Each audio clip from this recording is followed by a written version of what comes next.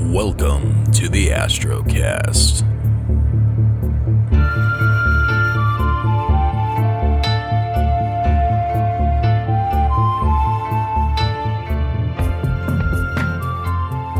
Welcome back to the Astrocast. It is me, Rue. It is Monday night. It is January 29th, 2024, and we're feeling good. The sky is very clear. The moon is not quite up yet. We just got done with the full moon for this month. That means we're counting down less than 2 weeks to go before new moon comes back and shines on us all. Or doesn't shine on us all, I should say, because if it's shining, then it's kind of annoying. That's something a lot of people may not know about astronomers.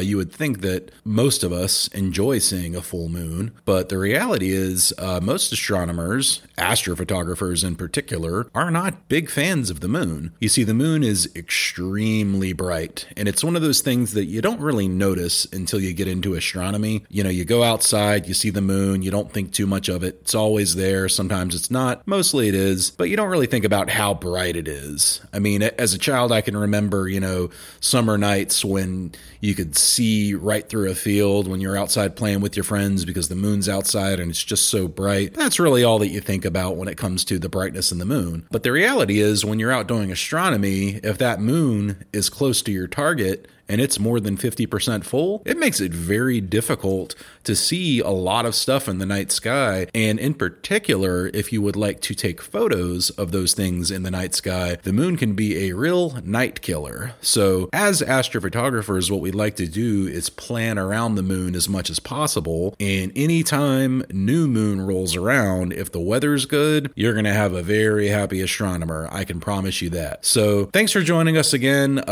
It's week 4, episode 4. We're still rolling along. We've had quite a few listeners. I'm quite happy with the response that we're getting early on. I've got big news in the way of guests. It is not this week, but it is coming. We have officially booked our first guest appearance on the show, and it is a really good one. I'm very excited about it, and I think you will be too. Maybe when we get to the end of the episode, I'll announce who's going to be joining us soon. I just got to get that interview scheduled, and I think it's going to be awesome, and it should give you some insight into things that you don't normally get to see or do yourself if you're an amateur astronomer like I am. Again, you're listening to the Astrocast. This is your host, Rue. We're going to take a quick break. When we get right back, we're going to dive into today's topic. Thanks for listening. We'll be right back.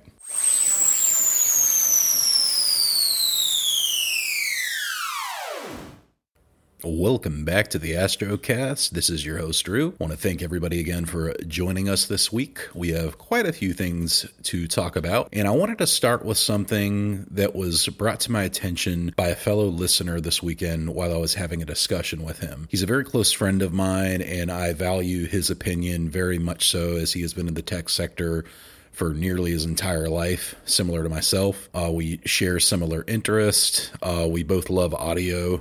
Anything that sounds good, we like to hear, as they say. I don't know who says that, actually, kind of think of it, but I guess that's what I say. If it sounds good, I'll give it a listen. And he had told me something that I didn't consider. He said, Rue, when you're making these episodes, it's a good idea to consider those who might listen along that aren't actually astrophotographers. He asked me, he said, have you ever listened to a podcast where you don't actually do the thing that they're discussing, but you really enjoy hearing about it? And I thought to myself, wow, that's most of the podcasts that I listen to. I love hearing about hobbies. I love watching, YouTube channels for things that I will probably never personally do myself, but I thoroughly enjoy watching. Like, for example, I love watching content SV Delos, which is a sailing vessel. A guy basically quit his tech job, bought a sailboat, and he's been sailing around the world for years now, and actually is raising his daughter with his wife on the boat.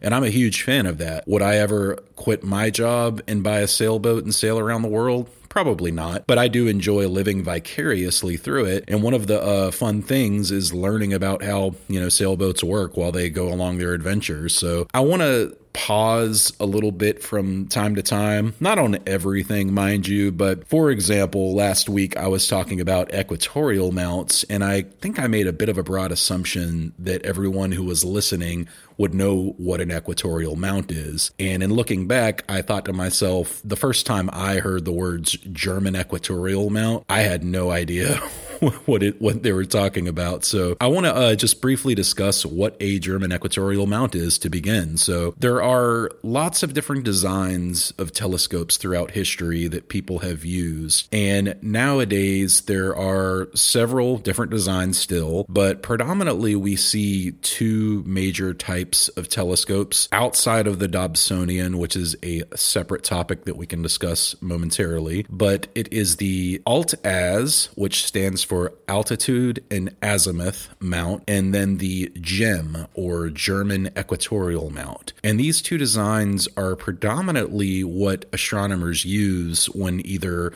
looking at objects in the night sky or taking images of objects in the night sky. And a German equatorial mount in particular is what people like myself use to get these images. So you might ask yourself, what is a German equatorial mount? Well, if you've ever seen a telescope that has a bar coming off of the bottom of it and counterweights at the bottom, it's kind of the classic telescope design if you've ever seen a photo or even a drawing of one. That would be an equatorial mount. They are balanced on both sides to rotate as smoothly as possible when traveling along that axis. So there are two different axes that this particular mount can travel along. The first one, and most important, maybe not most important, but most utilized, is the right ascension axis. And this is the same one that the night sky appears to take. So as the stars rotate overhead while the Earth turns, that is right ascension. So if you were to, let's say, take your finger and put it at arm's length and point at a star and then follow that star as it traveled along the night sky very slowly with your finger, that would be right ascension rotation. Now, declination can be a little bit harder to explain without an actual visual diagram, but for our purposes, let's say it is the other axis that a telescope travels along other than right ascension. Of these two, however, right ascension is the most critical to astrophotography. So whenever we're talking about mounts, the reason that we say an equatorial mount is needed is because it can track in that right ascension axis. And by doing so, you do not have a telescope that is moving up, down, left, and right constantly trying to track an object in the night sky, but is rather just freely rotating along that same axis that the night sky appears to follow as we travel through space. Now, the advantage to having this type of mount is that since the axis is a rotational axis, if we are to rotate that axis at the exact same speed that the Earth rotates, if we were to point a telescope that is attached to a rotational axis directly at a star, and we know exactly how fast the Earth is spinning, and then we hook up a motor to that axis and have it spinning at the same speed as the Earth's rotation, well, then we can continuously track one object, one star, one nebulae, one galaxy in the night sky without having to make any further adjustments. You can begin to see why this is much more efficient than something like an Alt-Az mount, which you can only move up, down, left, or right, because in having to move this way, you are constantly making minute adjustments up, down, left, and right to keep following this star. So if something, let's say the star Betelgeuse in Orion, is moving overhead throughout the night from east to west, and we have our telescope fixated on it, with an equatorial mount, it's just going to smoothly move along right over our head while we drive that motor, and it's going to stay in one place all night long as that motor continues to turn. If we were using an Alt-Az mount, we have to always move it up, left, up, left, until we get to the highest point in the night sky that object travels. And then we have to go down, right, down, right, down, right. So this is not only less efficient, but it's less accurate in terms of tracking. Whenever we are taking long exposure photographs, it is important for us to be able to take, 1 minute, 3 minute, some people even do as high as 10 to 30 minute long exposures. And if we were constantly making up and down motions while tracking that object, you would have lots of artifacts and other unwanted information introduced into your photo that is not helpful to the astronomical viewing. So when I say a 30-minute exposure, you might hear that and think, what is a 30-minute exposure? What does that mean? He's taking pictures for 30 minutes straight? That is not the case. It's not multiple pictures, but it is just one photo that takes place over a set period of time. In this example, we're saying 30 minutes. And what that would mean is that the camera sensor, so the lens, if you will, opens up and it's looking at one spot in the night sky, and then that lens does not close for however long we set, in our case, 30 minutes. And now picture if you're having a telescope and it's open, absorbing all the light coming from one spot in space. If you are having to make adjustments over and over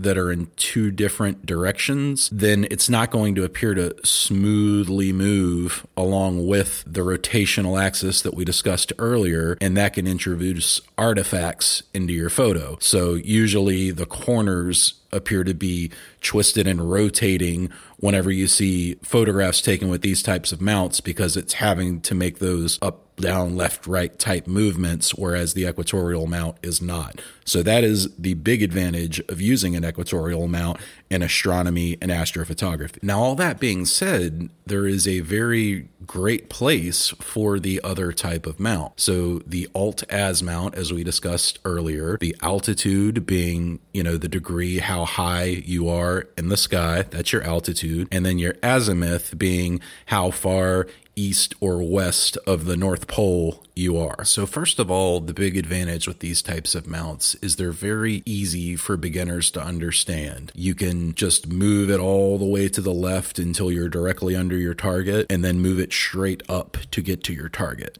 I'll never forget the first telescope that I ever purchased. We were going down for a family trip to the beach, and my niece and nephew were going to be coming along with me. And I had a great interest in astronomy for quite some time, and was beginning to learn some basic things like, which planets are in the sky at any given time. And I decided that it would be a great time to purchase a telescope and bring it with me to the beach so I could enjoy it with my niece and nephew and hopefully show them some parts of the night sky. So when we get back from the break, I'm going to explain exactly why that did not work out as I had intended it to, and how you can avoid making the same mistake that I did if you are a friend, a parent, or family member and are looking to introduce astronomy to a loved one and aren't really too sure about the details. We're going to get into the specifics of what is and is not a good telescope to start with as an absolute beginner when we get back from the break. You're listening to the Astrocast. I'm your host, Rue. Thanks. Welcome back to the Astrocast. Thank you for joining us this week. We are discussing what is and is not a good telescope for an absolute beginner when it comes to astronomy. Now, I am going to be referring to visual astronomy for this discussion, just to be clear.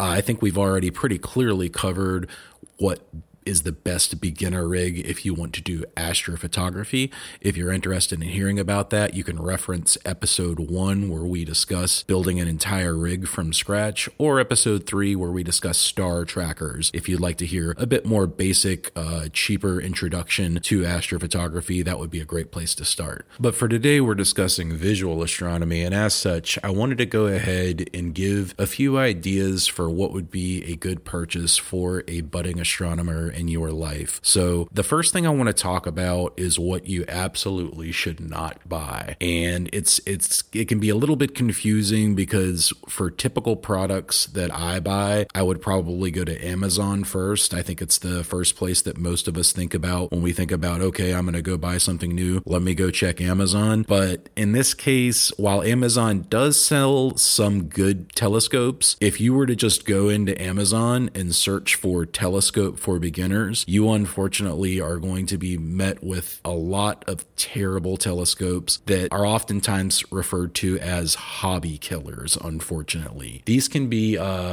found by looking for a few qualities that they all seem to share, and the first one is going to be price. If you see anything for under $100, that is not a good telescope. It's not a good telescope for a beginner. It's not a good telescope for somebody who has a lot of experience in doing astronomy. Unfortunately, the very cheap, while they seem like they are a great deal to at least get you out there and get seeing some things, the best they can really do is show you the moon and maybe a dim view of our closest neighbors, Jupiter and Venus, Mars, etc. But other than that, they're not going to be very good. If you only had $100 to spend and you wanted to get into astronomy, that money would be much better spent on a decent pair of binoculars. And at that price point for $100, you can find quite a few, excellent pairs of binoculars for a beginner. And that opens up a whole world of views of the night sky. If you ever get a chance, perhaps you have a pair of binoculars somewhere and you've just never used them for outdoor night viewing, go outside with them and have a look up at the night sky, and you will be absolutely blown away by the number of stars and even,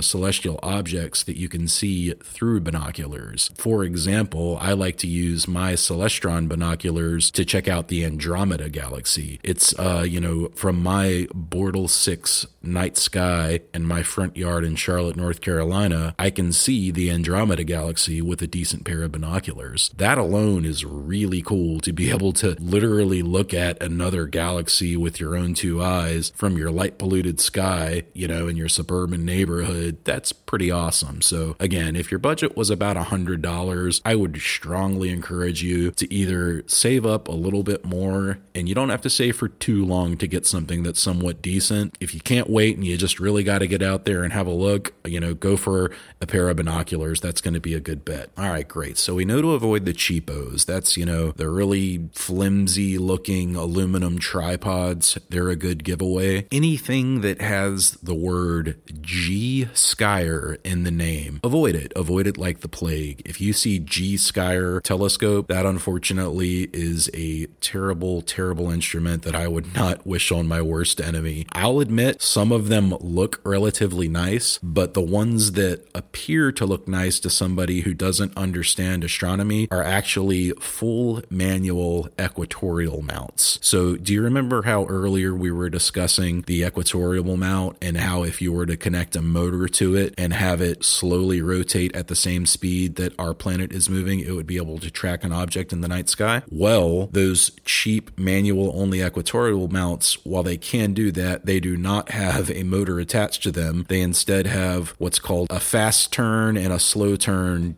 dial, essentially, that you twist to rotate that equatorial mount. And, for an experienced astronomer, that's not that big of a deal. But if you are a budding astronomer and don't have any experience using an equatorial mount, it can be incredibly confusing. They often come on very, very flimsy aluminum tripods that, if you barely bump into them, they're completely knocked out of what we call polar alignment. And that's a separate discussion that complicates things even further for a beginner. But polar alignment is something that does need to be done on one of these mounts. And that can be very confusing for a beginner. So if you're trying to nurture the interest of a family member, friend, loved one, whoever it is, avoid G Skyer. So, the dead giveaways they're under $100 or usually under $200 even. They have those cheap aluminum tripods. And again, if you see counterweights and you don't see a motor, don't bother. I'm telling you, it's not going to be a good result for your friend. And if you want them to truly enjoy the hobby, then let's talk about our next objects. So what is that? What is the excellent, easy to use, beginner friendly telescope that you can start to learn the night sky with? Well, I'm going to give you two different options. One is going to be a little bit simpler and one is going to be a little bit more complex, but not overly complex to where it would be impossible to learn as a beginner by yourself. And I say that because it was my very first telescope, and I still own it, and I still use it from time to time. And that telescope is the Celestron Astrophi 130. Now, this is not a very popular telescope in terms of units that get moved these days. In fact, I'm not sure that Astrophi is one of the main brands that Celestron is still making. I see a lot of their StarSense Explorer telescopes online at places like High Point Scientific, but the reason that I like the Astrophi is because it has a built-in tracking mechanism. So you've got a hand controller that you can enter in different objects to, and you've got that tracking. So if you find Jupiter, for example, and want to follow it for an extended period of time, it will automatically track it for you. And best of all, it is actually cheaper than the very, similar telescopes that Celestron sells that just use your cell phone to locate an object, but do not have that tracking motor built into them. So I saw some of the ones that are, I think they're called StarSense, if I'm not mistaken, and they just mainly use your phone to do all of the work, and they do not track objects, and they're going for about $700 now. So whereas the Astrophi 130, which has the same size telescope on it, actually does the tracking and is under $500. So I'm going to tell you where you can still get that telescope for under $500. And it is not the normal store that I reference, which is High Point Scientific, but rather B&H Photo. So bandhphoto.com. You can just search them on Google. If you go there and just do a simple search for Astrophi, that's ASTROFI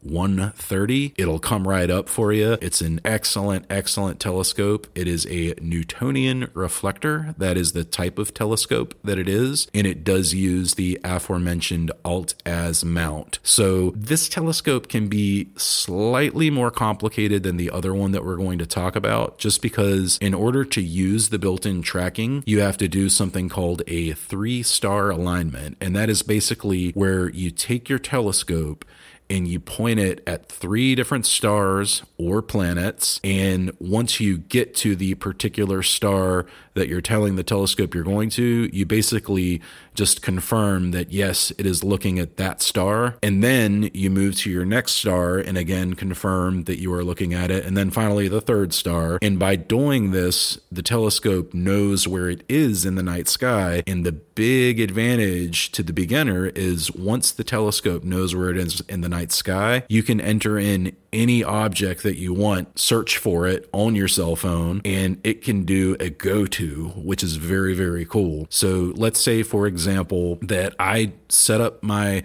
Celestron telescope and I do my 3-star alignment. Let's say that it's summertime and I use, 3 bright stars. We'll say the Summer Triangle constellation. So I start with Vega, I worked through the other 2 stars, and once I'm done, I can say, okay, now I want to go to the Eagle Nebula in the Milky Way. What that telescope can do based on its, known position is then automatically move to that nebula and center it in the eyepiece for you, at which point you can change out eyepieces. If you want to start with a wider eyepiece and then slowly add power to it, maybe you're looking at a planet, that's a great way to do that, as it is with any target, is to start with a low power eyepiece and then, slowly increase the magnification so you can get a closer and closer look at the object. And it's going to hold that object in place for you automatically. So you don't have to think about it. If you've got friends that are hanging out with you and you want them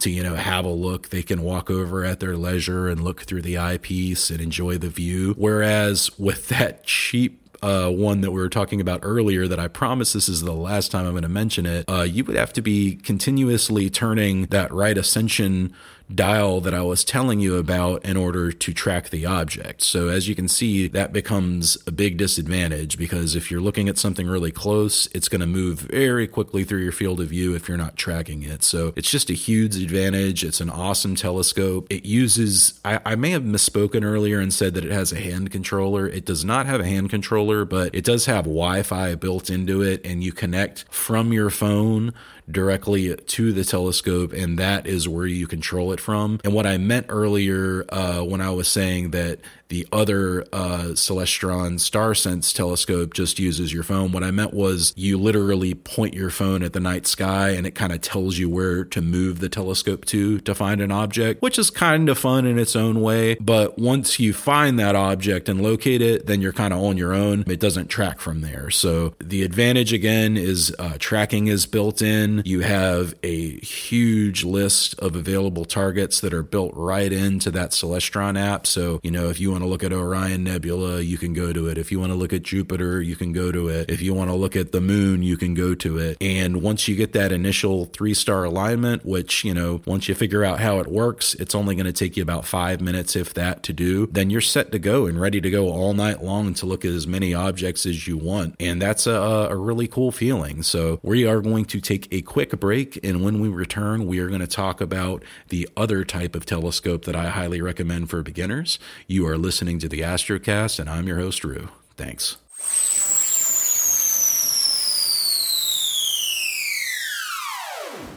Welcome back to the Astrocast. Thank you for listening this week.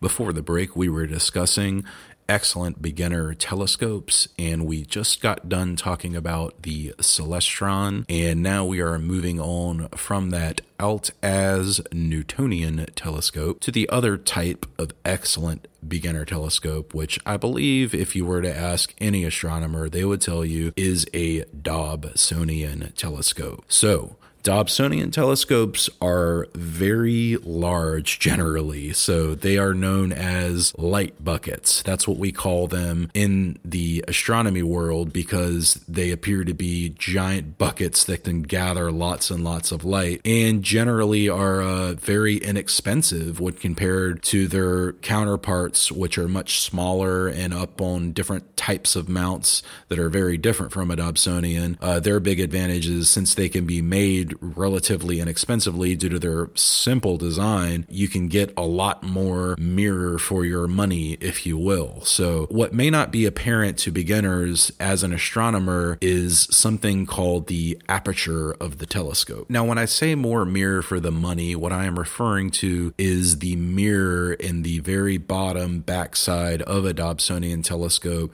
that is actually gathering all of the light. And the term that we use in astronomy to refer to this mirror in its particular size dimension is called the aperture.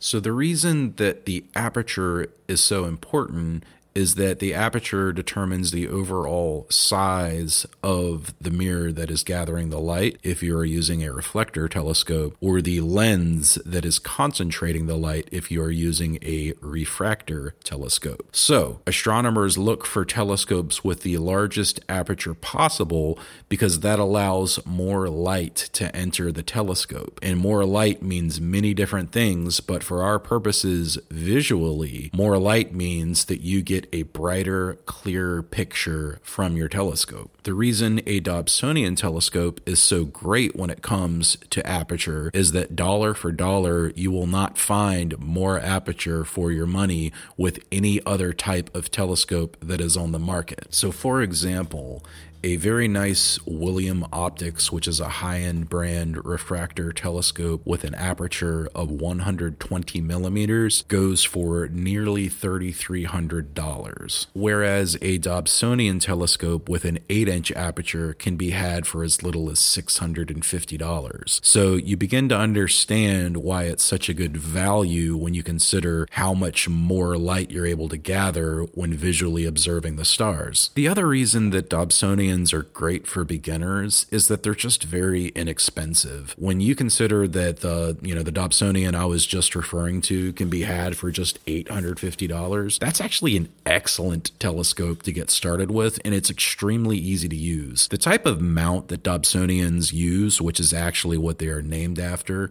and that comes from the inventor of the Dobsonian mount, one John Dobson, who patented his idea in 1965. It basically sits on a Lazy Susan type mount that is able to freely rotate on its base and then move up and down parallel to the ground and the zenith, which is the spot directly overhead in the night sky. So this is very intuitively easy for us to use. If we see a star in the night sky, we simply rotate that base until the telescope is directly underneath whichever star we're looking at, and then move it up or down until we're perfectly lined up with that star. Now, the disadvantage to the Dobsonian mount, with a few exceptions for very expensive, custom built rigs, is that they are generally speaking manually powered. So you do have to move and rotate that telescope yourself to follow objects in the night sky. But when you do get on that object and you're able to see it with your own eyes,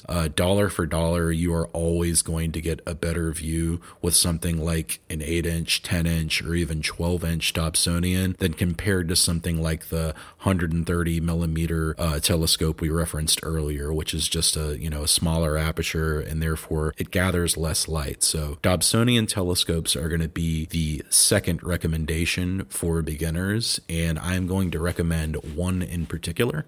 And that is going to be the Apertura Dobsonian. And there are several different models. Generally, entry-level Dobsonian telescopes come in either 8-inch, 10-inch, or 12-inch sizes. You do occasionally see 6-inch versions, but I would honestly stay away from those. That's starting to get smaller and smaller to where it's not going to have quite as, much of a wow factor when you look at the night sky. And going from something to an 8-inch to a 10-inch is actually quite a large jump up in terms of light gathering capacity. So really take your time and look at and consider. These are very large telescopes. As I stated earlier, you might be able to load in an 8-inch Dobsonian fairly easily into the back of your car or back of your SUV to go down to a star party with, whereas a 12-inch Dobsonian is kind of a whole different monster in terms of size and weight. And while, if you have a large truck or large SUV, you can certainly move it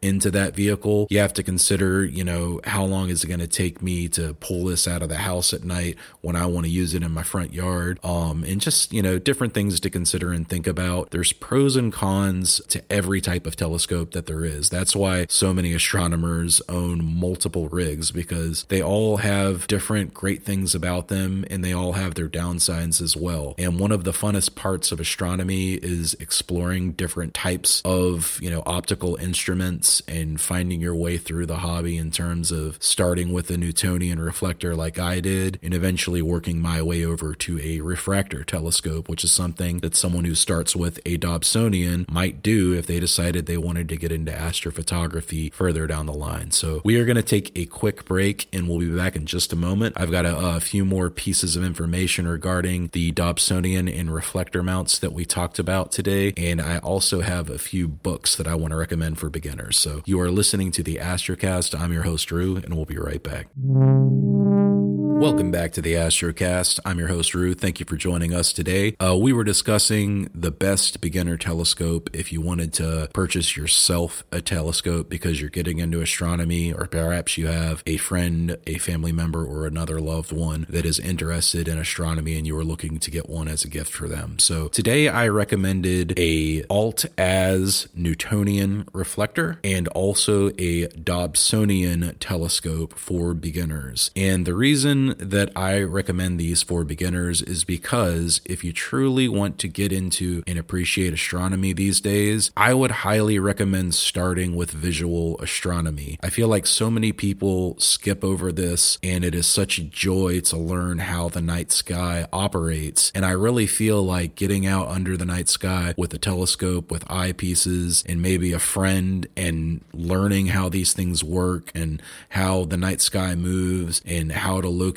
different stars and star hop and all of the other great things that you get to explore when you're doing visual astronomy. It's easy to skip over them today because we have smart telescopes that you can basically turn on, set down on the ground, and walk away for 10 minutes and come back, and they're already taking an image of whatever you like. Maybe that's for you, but me personally, I started with visual astronomy and I am so glad that I did, because I have a much deeper appreciation for the night sky sky and the hard work that astronomers put into their craft so they can truly understand how the night sky operates. Okay, I'm going to get off my soapbox now and get to those two books that I wanted to talk about. And the reason I'm bringing up two books is because I think if you're going to do visual astronomy, star chart books can be an excellent resource to find your way around the night sky, which is something that you're going to want to learn to do. Even if you get the first telescope that we referenced, which has that go-to functionality built into it, it is a good idea to be able to know where a few stars are, because you will have to do that 3-star alignment. So these books are excellent because they give you really cool ideas for different objects to see in the night sky, and they explain a lot of detail in terms of,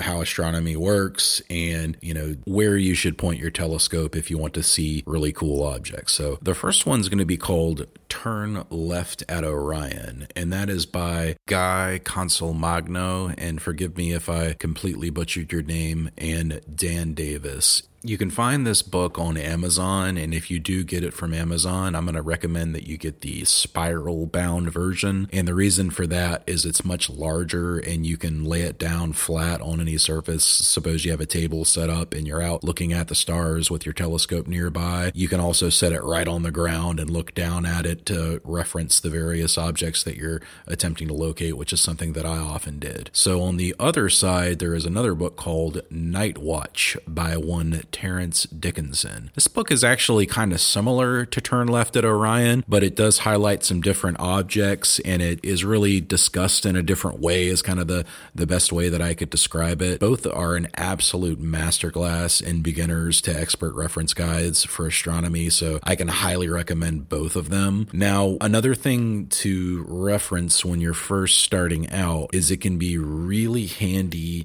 to have an app that can help you find, a few objects in the night sky easily. Remember earlier when we were talking about that 3-star alignment? Well, how do you get to those 3 stars? Well, you can use an app. So if you were to download, let's say, Sky Safari, you can load that up on your iOS or Android device and then point it directly up at the night sky, and it'll actually show you the stars and objects that you're looking at through your phone screen. So if you are to locate one of the brighter objects, it'll be apparent because it looks like a really bright star on your screen, and then you can use that as a reference point when you're doing your 3-star alignment. Another more simple app is Sky Map. I believe Google is actually the people who made this first, but I believe it shows a different developer these days, but Sky Map's an excellent resource. It's not quite as in-depth as Sky Safari. Sky Safari can do some pretty crazy stuff. It can actually control your telescope, like the Celestron telescope I mentioned that would be great for a beginner. You can actually control the telescope through that Sky Safari app if you get the pro version, and then you can use it to,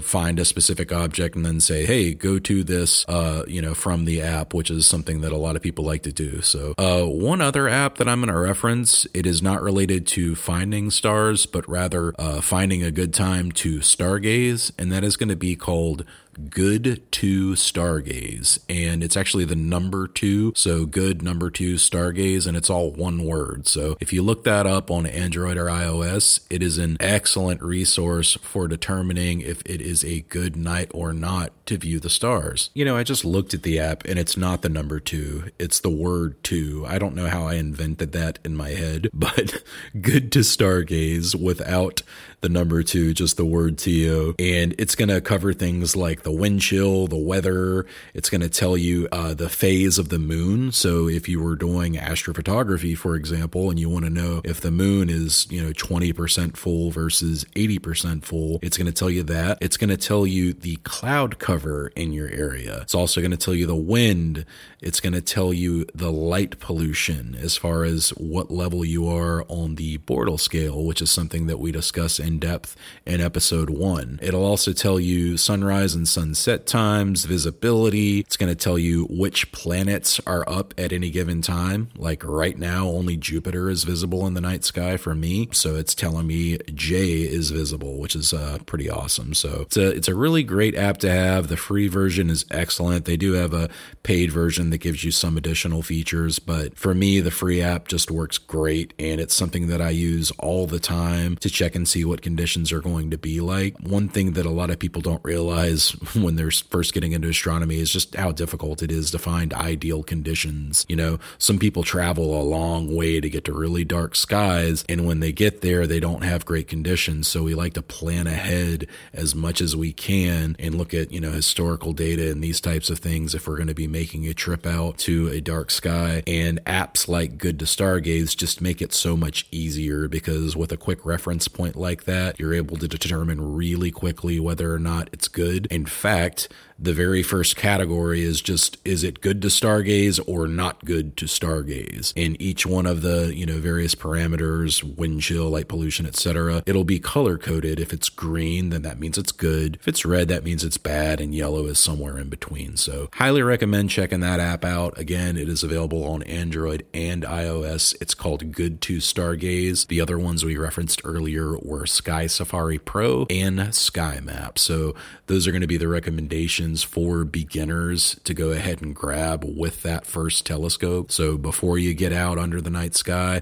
go ahead and familiarize yourself with these apps and figure out, how they work and what you need to do to find stars in the night sky. Don't expect to go out on night number one and be an expert. You're not going to be. Nobody is. It's part of the process. But with, the right training and the right references, you're certainly going to get there quicker than you would without. So check those out. My personal favorite among those two books is going to be Turn Left at Orion. So if you could only get one, I would say get that. It's really awesome. It has amazing illustrations of all the objects that you're going to be viewing, and it shows you exactly how that object looks through the eyepiece of the telescope, and it'll even show you at different powers how the object looks. So, this is at 300 millimeters, this is at 1,000 millimeters, etc.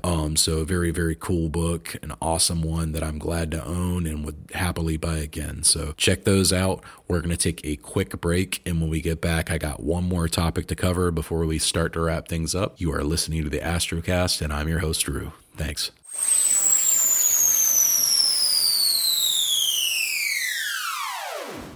Welcome back to the Astrocast. I'm your host, Rue, and today we were talking about beginner telescopes, and we are going to switch gears to wrap things up. I wanted to talk about something really cool that I saw in astronomy news over the weekend, which is something that I think a lot of us dream about doing as astronomers, and few of us actually get to take advantage of, and that is actually discovering something new in the night sky. So what I am referring to specifically is an amateur astronomer in Hungary by the name of Christian Czarnecki was actually out observing on Saturday night, which was January 20th, when he actually spotted a new asteroid using his amateur astronomer's telescope. So what he did is, once he spotted the asteroid, he went ahead and took quick action and got it over to what is called the Minor Planet Center. And these folks basically coordinate observations with other astronomers that are out viewing on that night, and they have other people confirm that this is indeed a real object and that it's traveling the same path, that the original observer saw. Now, once that happens and they are able to confirm that it is indeed real, they go ahead and activate the ESA's Meerkat system, which is a really cool system that monitors impacts for potential, asteroids, comets, etc. And it will be able to give us a ton of data on things as far as the speed, the size, etc., with which this asteroid impacted the Earth. So being that he did discover it, technically he could name the asteroid after himself, but he quickly realized that it was making its way to Earth. So it was on a collision course with Earth. By the time he had made his fourth or fifth observation, it was very apparent that it was going to collide with Earth. And the asteroid is actually now known as 2024 BX1, but it did enter the Earth's atmosphere just, a few hours after it was originally discovered. And around 1:32 local time on that Sunday morning, it went ahead and burned up and left, just a beautiful trail for the folks who were able to witness it. Across across Europe. So pretty cool. I've often thought about what it would be like to discover a comet. Growing up, I was a huge fan of The Simpsons, and Bart's Comet is one of my all-time favorite episodes. And it just got better and better as I got a little bit older and was able to appreciate it. And then I got into astronomy, and man, I love it. So, burn out the observatory so this never happens again is what they say at the end of the episode. And we certainly don't want to be burning down any observatories, but I could definitely understand the excitement of the people if such a thing were to happen. And, it will happen. It's not a matter of if, but when it comes to things like asteroids and comets. What's crazy is that so much of the night sky we can't see because it is indeed the day sky and the sun blocks our view from seeing a large part of space. There are millions of comets that are orbiting our solar system, and at any given time, we only are aware of a small portion of them. So comets spend most of their years in the Kuiper Belt and the Oort cloud, and generally, on astronomical terms, have a very short lifespan of usually just a couple hundred years. But many can last as long as 10,000 or longer in terms of years, but still, galactically, universally speaking, this is a very, very short timeline. So we need to keep funding programs like NASA, like the ESA, so we can have more people identifying more comets, because if we are able to find out that one is on a path with us, we are able to take action. But if we don't even know that it's coming and we don't even discover it until hours before impact, similar to the asteroid that was discovered last weekend, which I don't want to scare anyone, it's a very typical occurrence for small bodies like this one to smash into the Earth or just burn up in the atmosphere, and the majority of them do absolutely no harm. But one day one will come that does do harm, and we do want to be aware of when it is coming, if at all possible, so we can attempt to do something about it. So congratulations again to Mr. Christian Sarnecki, and forgive me if I mispronounced your name, for their discovery of the small asteroid over the weekend. Very cool that so many amateur astronomers were able to turn their telescopes toward that point of the sky and help him confirm that the object was indeed on the trajectory that it was. We're going to take one more break, and when we come back, we're going to go ahead and wrap up the show. You are listening to the Astrocast. I'm your host, Rue. Thanks for listening. Welcome back to the Astrocast. This is your host, Rue. Thanks again for joining us this week. I feel a little bit strange giving a recommendation that since half of today's episode was pretty much recommendations, but I am going to nonetheless. And this is a very cool, very fun recommendation for anyone who loves the stars like I do. It's actually going to be a film this week. And if you somehow have not seen this, I can't imagine anyone listening to this show has not seen this movie, and that is actually the reason why I am going to make it my recommendation, because if there is somehow one person who has not seen the 2014 epic science fiction film by the name of Interstellar, starring one Matthew McConaughey and Anne Hathaway, I am going to highly recommend that you check it out. Interstellar is an incredibly awesome journey. It explains some very complicated scientific concepts in ways that are really easy for us to understand. And it does it with quite a degree of accuracy, in fact. One Kip Thorne actually served as a scientific consultant on the film, so the director was able to get, a lot of the little details right when it comes to things like time dilation and black holes. And overall, it's just an amazing film. If you're into astronomy, if you like knowing about, the speed of light and black holes and gravitational waves, etc., definitely check that out. Again, I am willing to bet 99.9% of my listeners have probably seen this movie.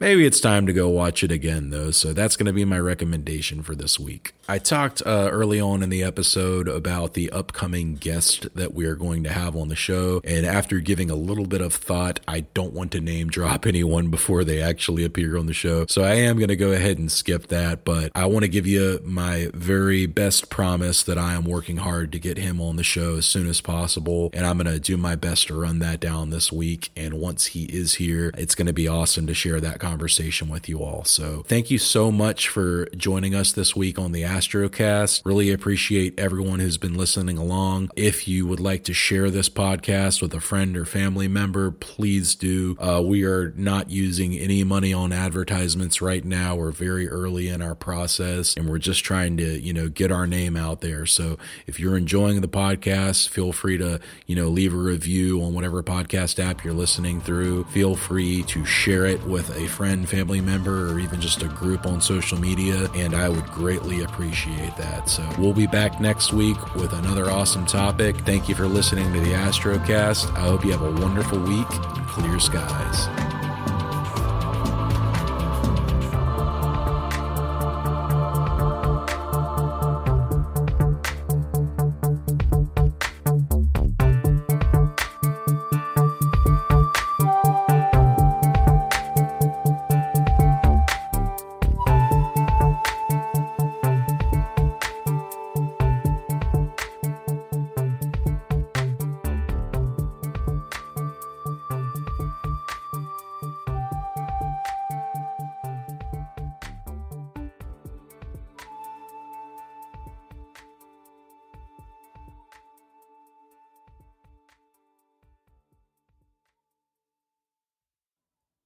You're still sitting here?